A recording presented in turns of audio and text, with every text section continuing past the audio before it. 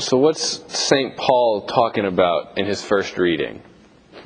So in the Corinthian community, it was a vastly pagan community, and he's writing to a very small group of converts to Christianity. And they were in this practice of they would take food, sacrifice it to idols, and then they would eat it as part of that sacrifice. And so St. Paul's saying to the community, you know and I know that these idols, there's no idols, there's only one God. And so this food is just food. We can do whatever you want to it, it's just food. However, to the people who had just been converted, that sacrifice to the idols is in their way of life. That's what they know. So part of them, because they're recent converts, they kind of still hold a little bit of truth to that. So they're seeing these new Christians who are eating food sacrificed to idols, and they're being scandalized, and they're thinking, well, maybe it's okay, maybe I can do this.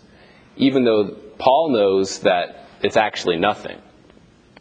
So what the message we get from here is that living a Christian life, being Christian witness, we don't do it only for ourselves.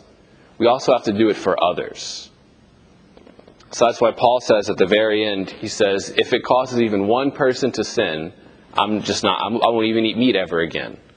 Because he's thinking not of himself, he's thinking of others. It's the same message that Jesus is telling us in the gospel. We don't do things in order to have good things done to us.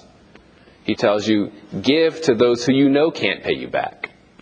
Do good to those who you know won't do good to you, because we're doing it not for ourselves, but for others. Being a Christian witness is primarily for other people. And so it's important to be that witness.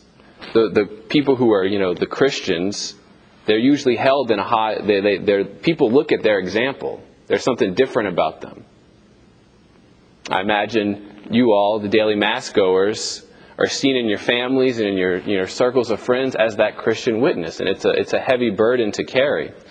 But what makes the difference is not so much how much we know, the knowledge, like Paul says, but it's how well we live our lives for others, that witness.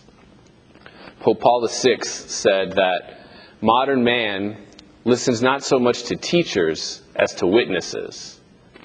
And if he does listen to a teacher, it's because he was first a witness. It's not what we know, it's how we live our life for others. And that's, you know as well as me, a very tall order. And so all we can do is come to the Mass, come to the Lord, and beg for that grace to let His light shine out by the way we live our life.